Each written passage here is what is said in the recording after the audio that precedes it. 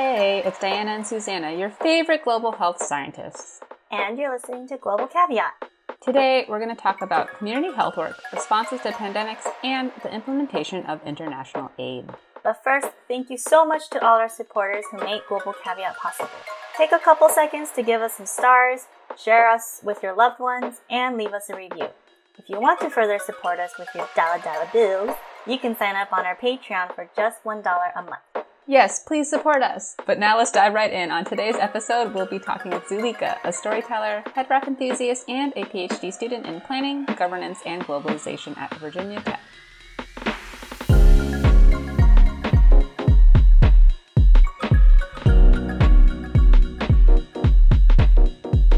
Hi Zulika, thank you so much for your time. I know you're busy.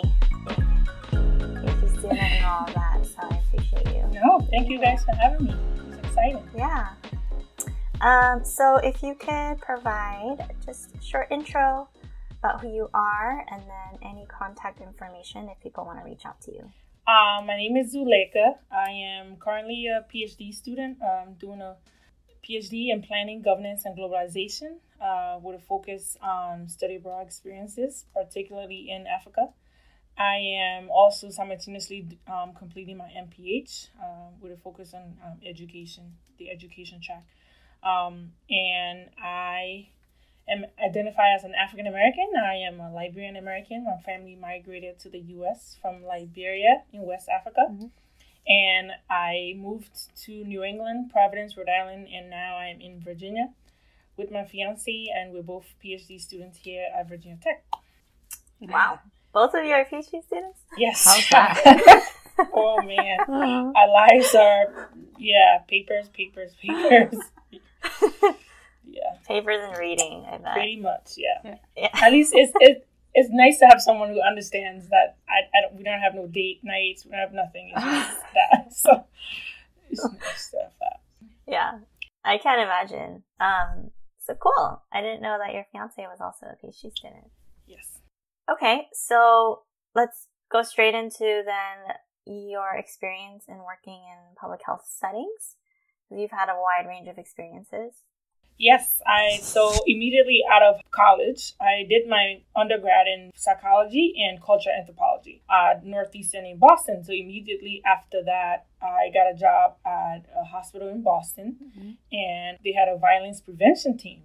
Previously, I was into doing health education for my co-op education or my experiential learning experience. I worked at a local high school that I used to go to, talking about sex education and all of that kind of stuff, because I have no problem talking about stuff like that. So I felt very comfortable standing in front of people and talking to them about sex and making all these posters and talking about STDs and watching the look on the students' faces. So that was my first experience. And then I got this job right out of school, and I worked on a violence prevention team. But I didn't know what I was signing up for. I thought I would just be talking to people, about stay off the streets or something like that. But it turned out it was actually like talking to people who were involved in violent accidents and gunshot wounds, and it was just way above my head. I didn't know what I signed up for, but the violence prevention team ultimately was to work in the community. We're trying to get people to do some kumbaya stuff, like get gangs to talk to each other and sometimes it was talking to mothers that actually lost their kids. So it was really heavy for 2 years for someone who was just out of college, barely with any experience of what I was doing and coming from talking to high school kids. But working on the team, it was an all white, it was a lot of surgeons on the team, and there was me and another person that was on the outreach team, and I felt like I was put in the middle of this thing. I had no idea what was going on. We would go to rounds, and where you had the social worker, the actual medical students, the surgeons talking about their experiences and what happened, and then they would say, "Oh, we're here from the street team or the violence team. What's life like out there? What are you guys doing? How can we help our patients? Like, what did you guys learn about what's going on? Was there a stabbing? Was there a shooting?" Sometimes I'm just like, I really don't know what I'm into, and I feel like I was put in this spot sometimes to speak for the entire what was happening in the hood, so to speak. And I had no idea what was going on. I was just this kid, from Liberia. I just moved to the States, went to school, and I was just comfortable talking in front of people. And then I was tossed into this role where I had to report and then talk about my experiences on the street. Sometimes they're like, oh, we have this patient. It's really interesting to go through the case and say this person got shot, and, you know, you're not a social worker, but we want you to go in there, like, just to break the ice and have a conversation, just to see where their hair is at. And I go in, and sometimes I didn't even know what to say, like, hi, or like, what happened? Like, I never knew how to start these conversations. But that was like my first.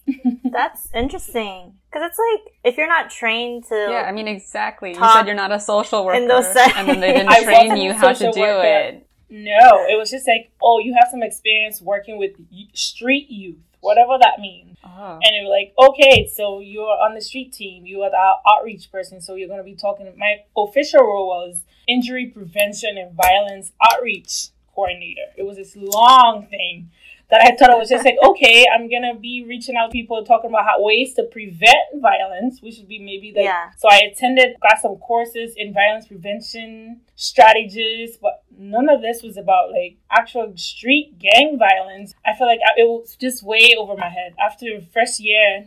Do you think so the team that you were working with, like the social workers and the surgeons, did it seem like the team as a whole did not understand the context of the group that they were reaching out to, or was it just kind of... I think it was just one of those, like, check the box, like, we're doing some community outreach, because the area in Boston where, like, in Mattapan and Dorchester and other areas, there was a lot of violence going on. So I think they were getting a lot of their patients from that area, and maybe the assumption was I was from that area, or I knew people from the area. Because even the hiring process, like, I was right out of school. It was really shocking for me. And I was like, wow, really? Because this is a prestigious hospital. I went in, and I was looking for any outreach position, because ultimately I didn't want to sit in a cubicle. So I was looking for a way where I would be out there, like, doing some presentations and then coming into an office somewhere. I just didn't want to be in a cube. So this was perfect. I read the description. I was like, oh, you get to go out. You know, there's a street team, there's a community outreach, everything, all those words just sounded. And then I got in. Right there at the interview, they're like, you got the job. I mean, I was like,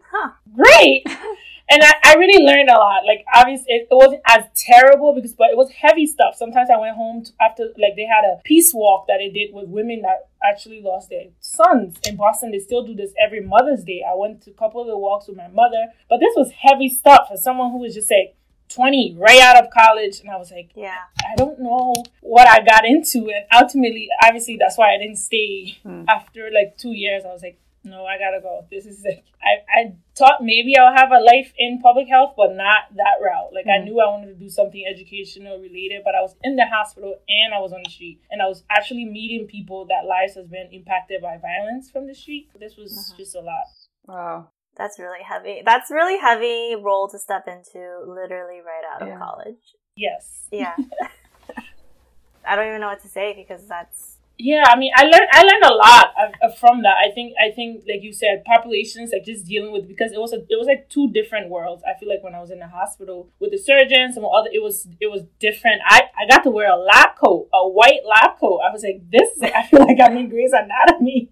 Like, it was just cool. But then when you were out in the street, it was a whole different world. And I feel like I didn't fit in both of those worlds. I was not a practitioner. And then on the street, the other person that was on the street with me, he had worked in New York with some street kids before, like, doing some graffiti art projects. So he was really committed to this work, and this is what he wanted to do. And here I was, this young kid out of college, just walking wherever they wanted me to go. Sometimes I sat in on meetings with mothers. Sometimes I went to, like, gang intervention, but it wasn't as scary as it sounded. It was just a bunch of young kids, like, just up to no good, sitting around having conversation. And they had funding that they provided, maybe to say, like, there was pizza night. So we have, like, a night with kids, in hopes that night spent at the pizza night would be a way out from doing something.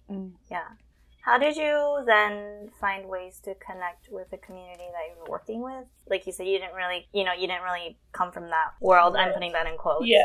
I think like I said, I learned a lot about myself and about them. I met a lot of kids that were just like at the wrong place at the wrong time sometimes. At the time, I had dreadlocks, so some of them showed me where I could get my hair done while I was in Boston. So I think I made a lot of connection with people there, but I think I learned a lot more about myself because I thought I was like this cool young kid, like doing my thing, and then that world was just completely different from what I grew up knowing. And if side of Boston because it's a college town, all these different people, but that side of being right in the middle of Boston was just completely different from what I thought Boston was about and from what I knew. So it taught me a lot more than I don't know if I give them a lot more, but I think like for me personally, I learned a lot just from that experience. Yeah. So you were there for 2 years. What did you move on to after that? So I was there for 2 years and then I moved back to Liberia. So at the time, I lived in the U.S. for over 10 years by then. And the war was over, things was going back, and just being on the street most days, I'm just like, I feel like not useless, but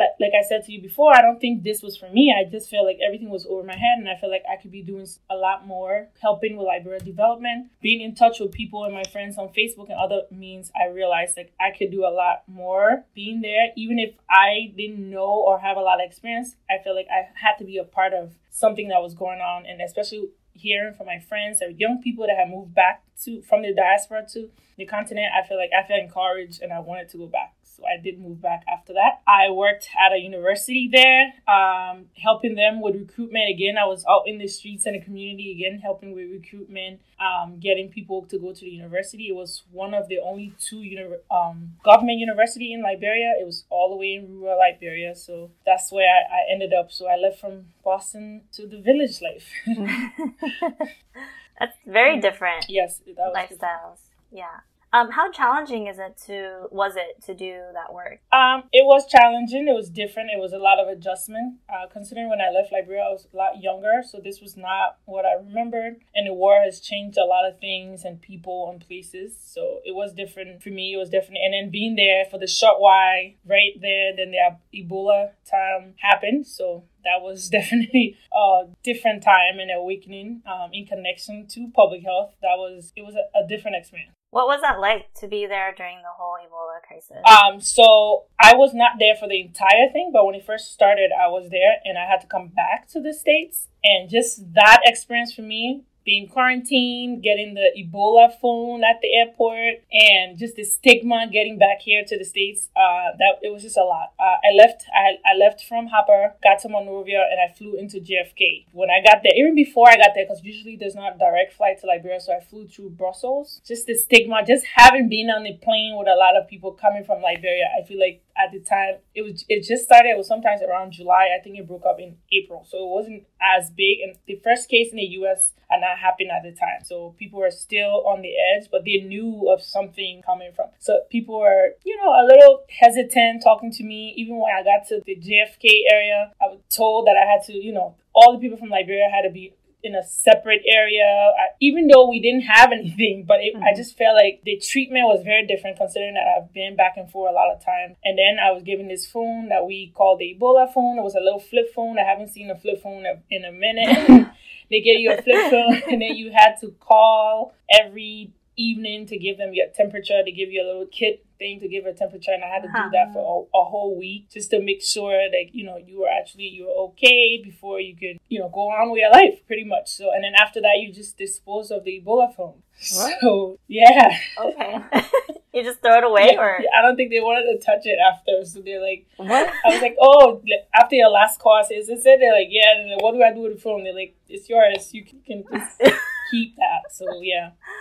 It was different. Okay. It was definitely a different experience. When you say different, is that like what kind of different? Because I feel like with quarantine situations, there's a lot of human rights conversations come in because people are like, oh, well, we have this health crisis. So then if there's this health crisis and if you've been potentially exposed to it, for the health of not just you, but everyone else, we're going to quarantine you. And depending on the level of quarantine, a lot of your rights to do things are taken away in a sense. So yeah, I guess how was the quarantine experience? Because I know that's maybe compounded with just the general society's response to you coming from Liberia. Yeah. I think the experience at the airport, I don't think I was quarantined for more than like 2 or 3 hours. We just had to wait at the airport because they were taking temperatures, coming back. Like I said, I have family members it was actually worse. They had to stay overnight or 2-3 days. That's for me, it was just like, it had just started. My mother was going crazy and saying, you got to come home, you got to come home, you got to come home. So I left Liberia and I think I actually landed July 4th, which is like a holiday, but I feel like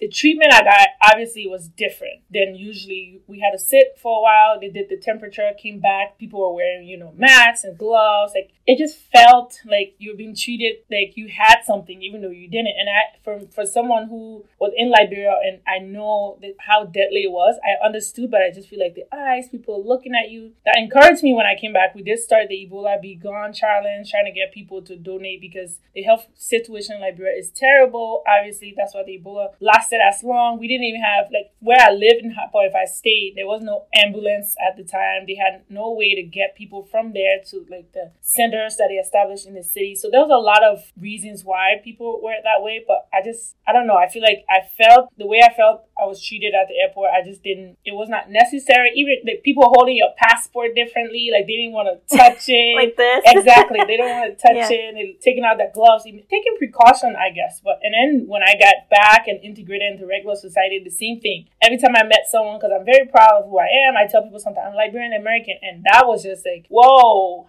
when did you go? How often do you go? Were you there lately? And you have to be saying, no, I don't have it, but I wasn't there.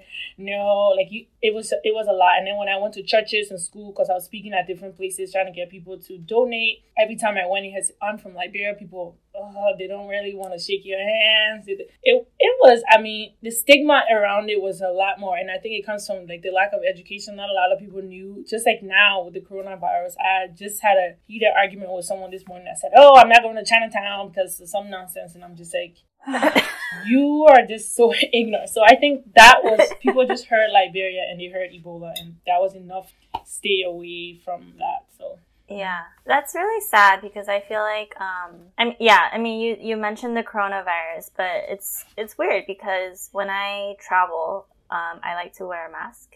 Especially when I'm sick, I like to wear a mask just for, like, courtesy. I don't cough on the person next to me. But I remember it was kind of in the beginning stages of when coronavirus was hitting the news, and I was in the airport and I was wearing a mask. And I felt like more people were staring at me. And it was weird, because you're like, I know for a fact I don't have it. Yep. Yeah. I'm not even Chinese. Like, I haven't gone to the Wuhan region at all. People will see what they see. Yeah. And then they'll make those connections. And so, I don't know, it's saddening to me that it's like, it doesn't matter where or what, if it's in a country that's other than yours. Yes. And you fit whatever I think description it's that thing they of have. other. Yeah. I think people just don't know. And it might come from a good intention or a good place, but I think people really don't know. Especially now with the coronavirus, people are very ignorant about where everybody from any Asian country has, like, it's just sad that people can't differentiate because for them it's just other places and they have no idea investing the time in knowing where it is. As big as China is, they just need to hear anything that's related to China, and they're like, nope, not taking my chances. Yeah. What are your thoughts and feelings about the international response to the crisis in Liberia? I think people didn't care until it got to the U.S. And for someone who lived in Liberia, I can say for a fact there were a lot of people dying and things going on. And a lot of it was lack of education. People didn't believe it was such a thing. And then, like I said, there was not a lot of ambulances. There's a lot of breakdown in the system, obviously. But people didn't care. If you didn't live in Providence, Rhode Island, where there's a lot of Liberians, or some other place, you didn't know what was happening. It was not on TV until that one guy came to Texas from Liberia. And then it was like, oh my God, I can't talk to anyone from Liberia. And it was such a big deal out of that. I think a lot more people, there was a lot of doctors from Cuba that went. There was a lot of doctors from a lot of different places that helped a lot in the crisis. And we're forever grateful. I'm really happy about the help that people give. But I think a lot of times things are not as important until it's on American soil or maybe UK or somewhere else. And then people are like, oh my God, this is actually serious. And people continuously say now, like the coronavirus, is it here yet? How many people, people are taking all the precautions. And I was listening to BBC this morning, and they're like, oh, I think the first case of reported someone in Egypt. They're like, it's on the continent. And people are like, oh my God, they're freaking out because they know for sure that they don't have the system for that. And I think there's only one testing center, and it's in South Africa. So I think people are taking precaution all over the place, but specifically here, I think the ignorance around it is what people are paying attention to more.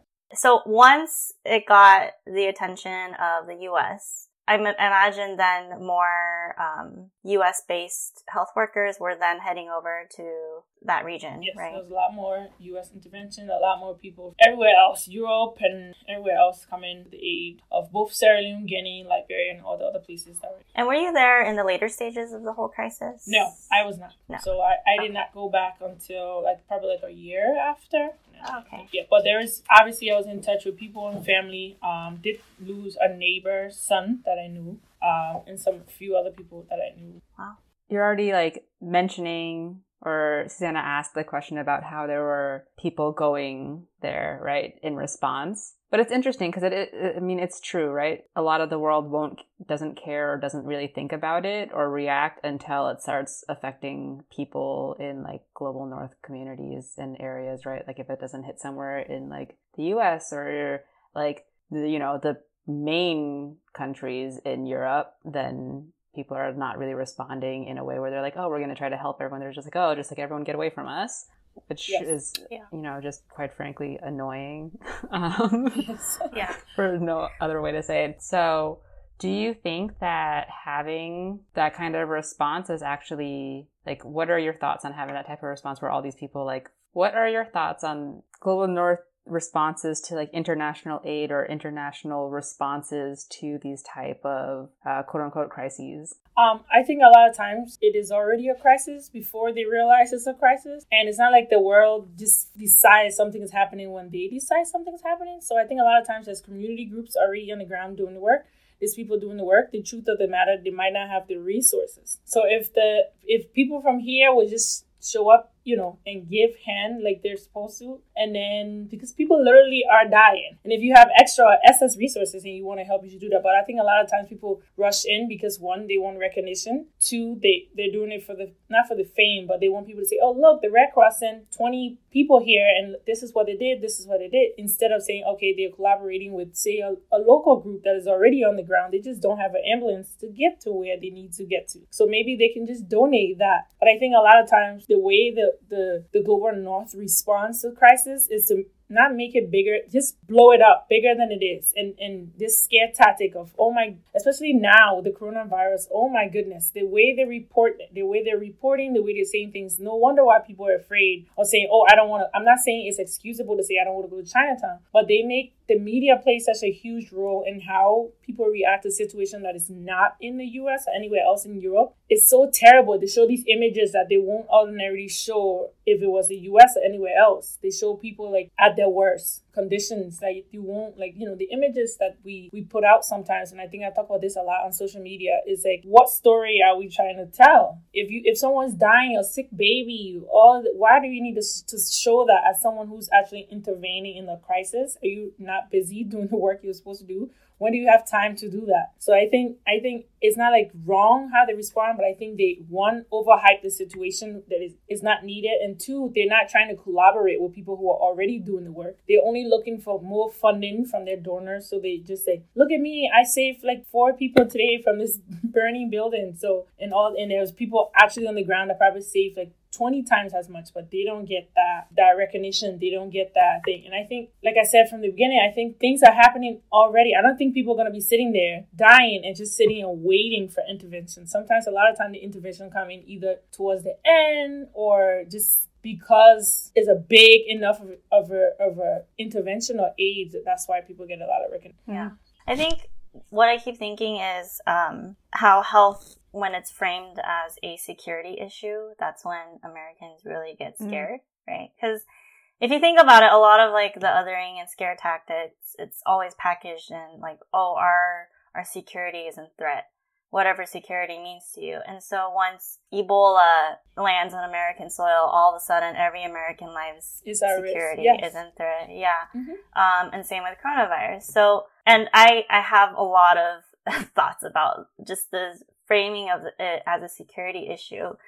Because we see it time and time again in how they report it and how they do that. But I did have a question leading up to it, but now I got angry and then I forgot what it was.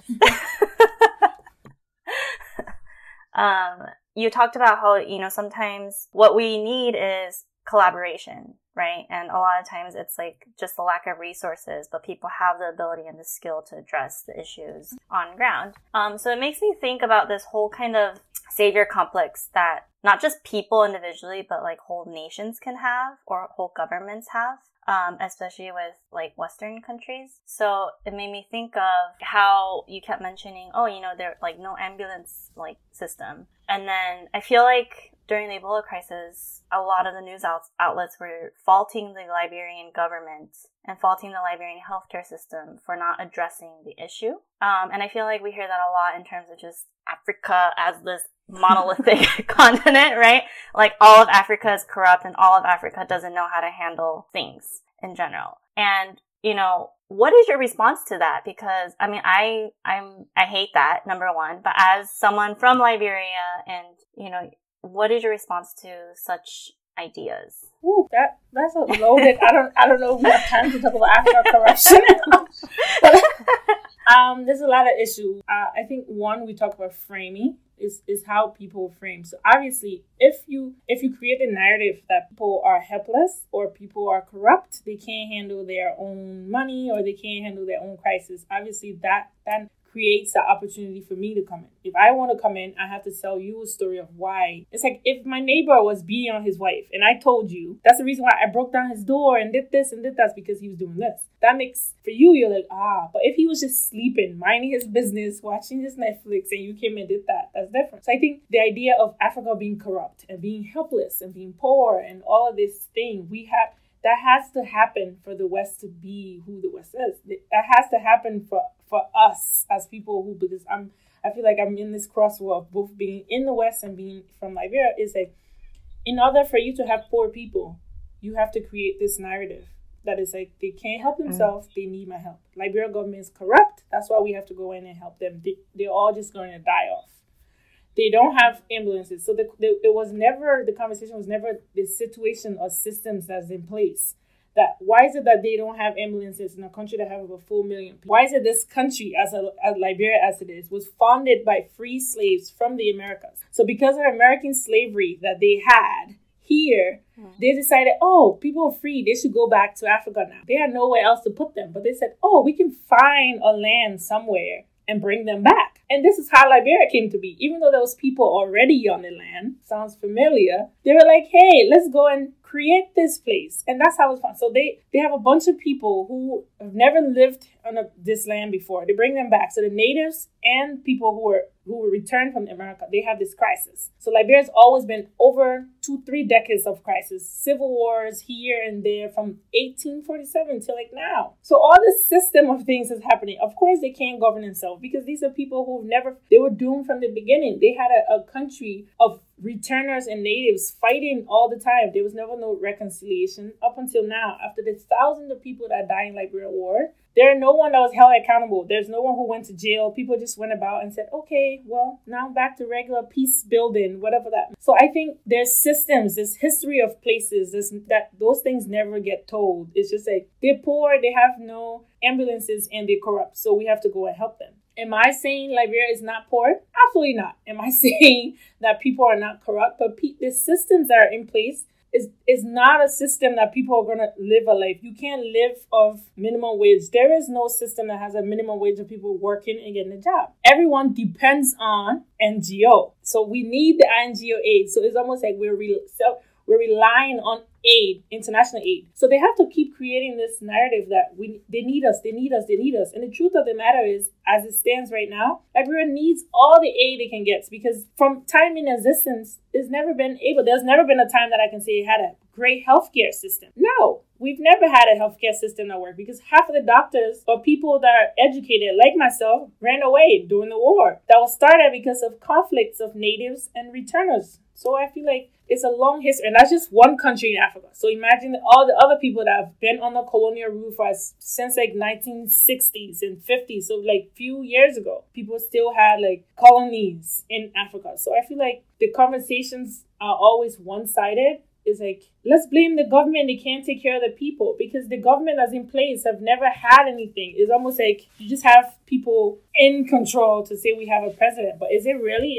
If 70 or 80% of their income is from foreign aid, of course they're not going to. If you give me $10 and you said, hey, I want you to buy Starbucks. If I've not had food all day, I'm not going to buy Starbucks. I'm going to buy something else. So a lot of times the corruption is mismanagement of funds because people are redirecting foreign funds. Because in my case, say when I worked at the university, we would get aid and they say, we want you to open an e-library for people to have Skype conversations and video calls. The students don't have chairs. They don't have food. Why would I build an e-library when I can just buy chairs? So in that situation, they're going to say, people in Liberia are corrupt. When we give them $10 million to open a electronic library system. No, we didn't do that because they didn't have chairs. They didn't have a blackboard. So I think a lot of times the corruption is just a mask that is thrown over mismanagement of funds because people are on the ground. Am I saying there's not corrupt people in Liberia or Africa? No. But I'm also saying that sometimes it's the entire story is not does not get told. And this is why a lot of times online I'm mad about, and I'm not saying people are not poor. I'm just saying the West is the one who's telling the story. And until like the animal gets to tell the story, the hunter will always be the hero. Mm-hmm. Yeah. What are your thoughts on how communities and organizations, how can they do better? Because like you said, Liberia needs the aid right now. So I think it's very easy for international aid agencies to have very paternalistic intentions and views about the aid they're giving, i.e. the whole history of international aid from the US. But how do we balance like the need for aid versus having equal power in between the giver and the receiver of that aid? I think a lot of times the conversation about aid starts at the wrong side of the table. I think people here in the West decide like, okay, we have $10 million. What should we do? We should go to Africa and help. I think the conversation should start the other way around. I think people should be in Africa saying, I've lived here or I worked here or this is what I've done. And I see that people in Liberia don't have this. They don't have this. They don't have this. And then on the other side say, okay, you have $10 million. This is what we need the $10 million for. But people are channeling programs to match money that's already available. So someone says, I have $10 million for AIDS education or for, I don't know, free condoms, but this is what it's for. And so they bring the money and then people in Liberia would create programs or make things happen because they want to fit this narrative of what the donors want. I think INGO decide what they want to do. They have their goals. If your INGO is focused on education, that's what you want to do. So you're going to go to every low African village and give backpacks and pencils, and this is what you want to do. Instead of saying, okay, they need backpack and pencils, well, there's also a lot of malnourished kids in that village that you could probably start a food nutritional program with, but that's not my goal. My NGO is only for backpacks. Do you understand? So I think a lot of time aid work is directed, is channeled to follow what the international organizations or the NGO want. And I think that's to do better aid work is to collaborate. We've talked about this like a lot of times. It's to collaborate. And sometimes collaboration from Kenya is not going to work in Tanzania. It's not going to work in Liberia. Just because you worked in a village with women, they're not the same. Just like here, people in Virginia are not the same as people in California. So you don't expect to have one copy and paste program that worked in Tanzania and now you're like, okay, pack up. We're going to do the same backpack program over here. I think people need to think about working with people as they're people. They're poor people, yes, but they have needs. They have different needs. People are complex. People are different. Just because they're poor does not mean you can just be like, okay, let me just give you a backpack. Of course, they're going to take it. A lot of times, being in Liberia, I know people come in, the local NGO will take all your old clothes, all your shoes, your old computer. They don't even need that, but they're going to take it because, people feel good about it. They take pictures. More computers and backpacks is going to come. So they're going to take it. So I think the conversation about aid should start where you want the aid to end. It should start at the end where you talk to people that actually need, and then you figure it out. Then you build programs around that to fit that. And a lot of times people who come in with the money are the ones. So most times when you hear NGOs say it's a collaborative effort, is it really? Because if you have the money and you say, you know what we should do, let's build a hemp pump, they're going to say yes. So I think the conversation should start without any idea of what you want to do already. If you came in and you said, let's figure out what this community needs, and then in that order of priority, we build programs, that's a different thing. Obviously, if it's a public health issue, if it's something that's, people are dying, that's a different, you don't have time to do that. But if you really want to make impact, long impact, sustainable impact in the lives of people, you should start where the people live. You shouldn't be in boardrooms here and saying, hey, I have this much money, create a program, make me look good. Yeah. Mm-hmm. That's so true. It makes me think of this one person who used to work with the UN, and they specifically worked with the humanitarian sector. So they were working in like emergency response, and they were saying it sucks because a lot of people, they'll donate to like the Haiti relief, or things like that. And they said what sucks is if you can actually look up the breakdown of funds of what parts of like the needs of that country they're funding. And a lot of people will earmark what they're donating, right? And so, for example, Haiti, let's say they need clean water, money for clean water initiatives, but people will earmark it for like education. And maybe at that time in that community that the money's going towards, that's not their priority, right? And so, but they have to, because that's like what it was earmarked for. So the money goes into education, but then like, what about the clean water? Kids are dying because they're not getting clean water. Yeah. So it makes me think of that, and there's a lot of work to do. There's a lot of work, but there's some folks doing some really good work. And I think it's just a lot of time aid work gets a lot of bad name because of this kind of mentality of like the money coming in at the far end, people are collaborating, but really this is an equal relationship. But there are some people who are doing some great work, and especially some locals, people who are not waiting for the West intervention. There's people who are on the ground doing a lot of great stuff. Do you have any examples that come to mind of something like that? Yes, I do. A friend of mine that's in Liberia, she's Liberian. She moved there. She's lived there. She's been doing this education initiative called KEEP, and she does stuff around young students and reading and literacy. And she's been working there for years. And a few years ago, I think there was this big NGO called More Than Me that was working with some young girls in Liberia. It was like an example of like aid gone terribly wrong, where the girls they were protecting got raped, and there was HIV and AIDS infect. It was terrible. It was like the worst NGO thing you could think about. And people kept saying, well, international aid have to come in because there's nobody doing anything. And I felt terrible. I was like, my friend has been working in this particular line with young people for the longest time. Her organization is called KEEP Liberia. And I think it's like Kids Engagement Educational Project. And they do some great work. Her goal is to build libraries because the war destroyed a lot of libraries, so there's not a lot of books. And she comes to the States, she collects some books, like actual kids' books, not just like any random book people are trying to get rid of. And she's trying to get them to rural areas, and she's trying. I think that's just one example. A lot of different people are in different sectors doing different things all across the continent. And I think we should highlight those instead of just saying international aid is not working. I mean, some international aid, they should just be partners. See, if there's like a big organizations that have money and they have books, because she paid like at least $4,000 to ship her books there. So that sort of money, if someone's like, okay, I have $5,000 for education in Liberia, instead of going there and giving her backpacks, they can just help her ship her book to what's already working. So I think those are the kind of things, like it works when you know what's already working instead of reinventing the wheel. A lot of people reach out to me and say, I want to do some aid work in Liberia. I don't know where to start. And I'm just like, first of all, what skills do you have? Like I don't want you to just get on a plane and go to Liberia and say, here I am, I'm here to help, because then you'll be in the way. But if you have some sort of skills, like if you're great with marketing, you can help an organization and help them build their page and market and do all that stuff you can do. If you are engineer, you can go. There's a lot of things that's lacking that you can help build. So I think there's a lot of different ways people can collaborate. Yeah. So what, given your wonderful insight into all these issues, what do you hope to translate all of that in your PhD work somehow? Yes. So I'm still looking. Obviously, this is my first year, so I have some time. I'm told people change like 300 times before they get there. But I'm really hoping to do some work around study abroad and representations of the continent.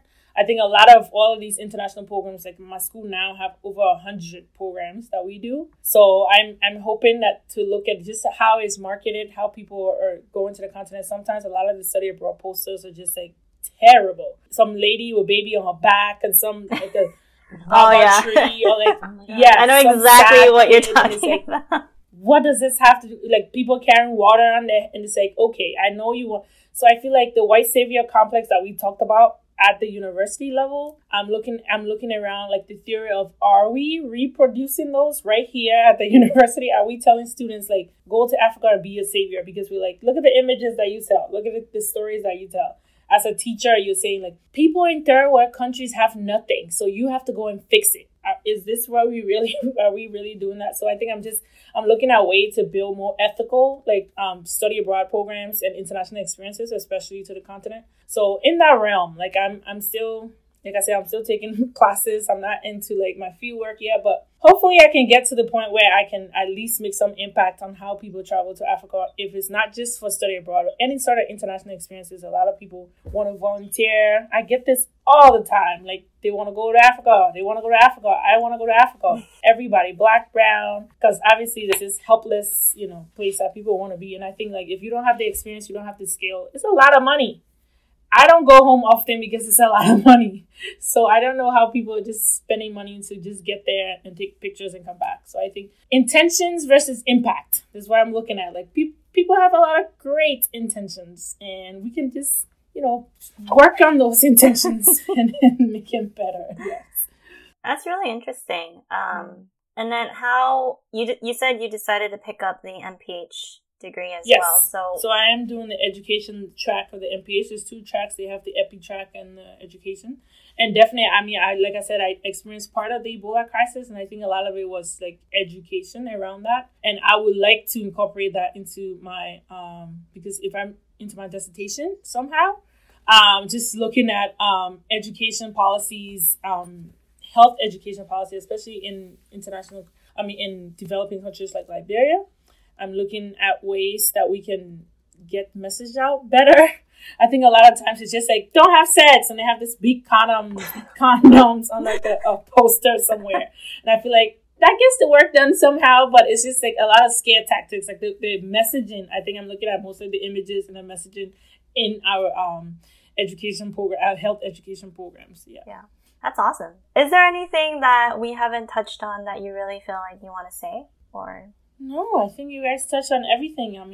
I think the stigma around like diseases that people don't know about, like the coronavirus, the same thing with the Ebola. I think people need to educate themselves. That's very important. And I think people need to start just jumping on the plane to go to Africa. First of all, what part? And second of all, I think people need to be nice to your neighbor here first, and then you can jump on a plane and go far away. I think international aid is great. It just needs to be done in the right way, and that starts with collaborations on the ground. I think I cover just about everything. Awesome. Well, thank you. Thank you so much for sharing your experience and your thoughts. And it's a lot to digest, but it's like good stuff. Yeah, thank you. Thank you guys for having me. Thank you guys so much for anything you guys are doing to educate people who are listening. Thank you. Thank you. And that's the episode. Thank you so much, Zulika, for talking with us. As a reminder, you can reach her at Zulika, ZULEKA _ on Instagram. The resources and transcript for this episode are up on the website. As a reminder, if you have any questions, you can always reach us at globalcaveat@gmail.com or on Instagram and Twitter at globalcaveat. And a big thank you to all of you, our listeners and supporters, for helping this podcast run. And a special thanks to Cordell Glass Hot Cocoa for producing our music. Thanks for listening.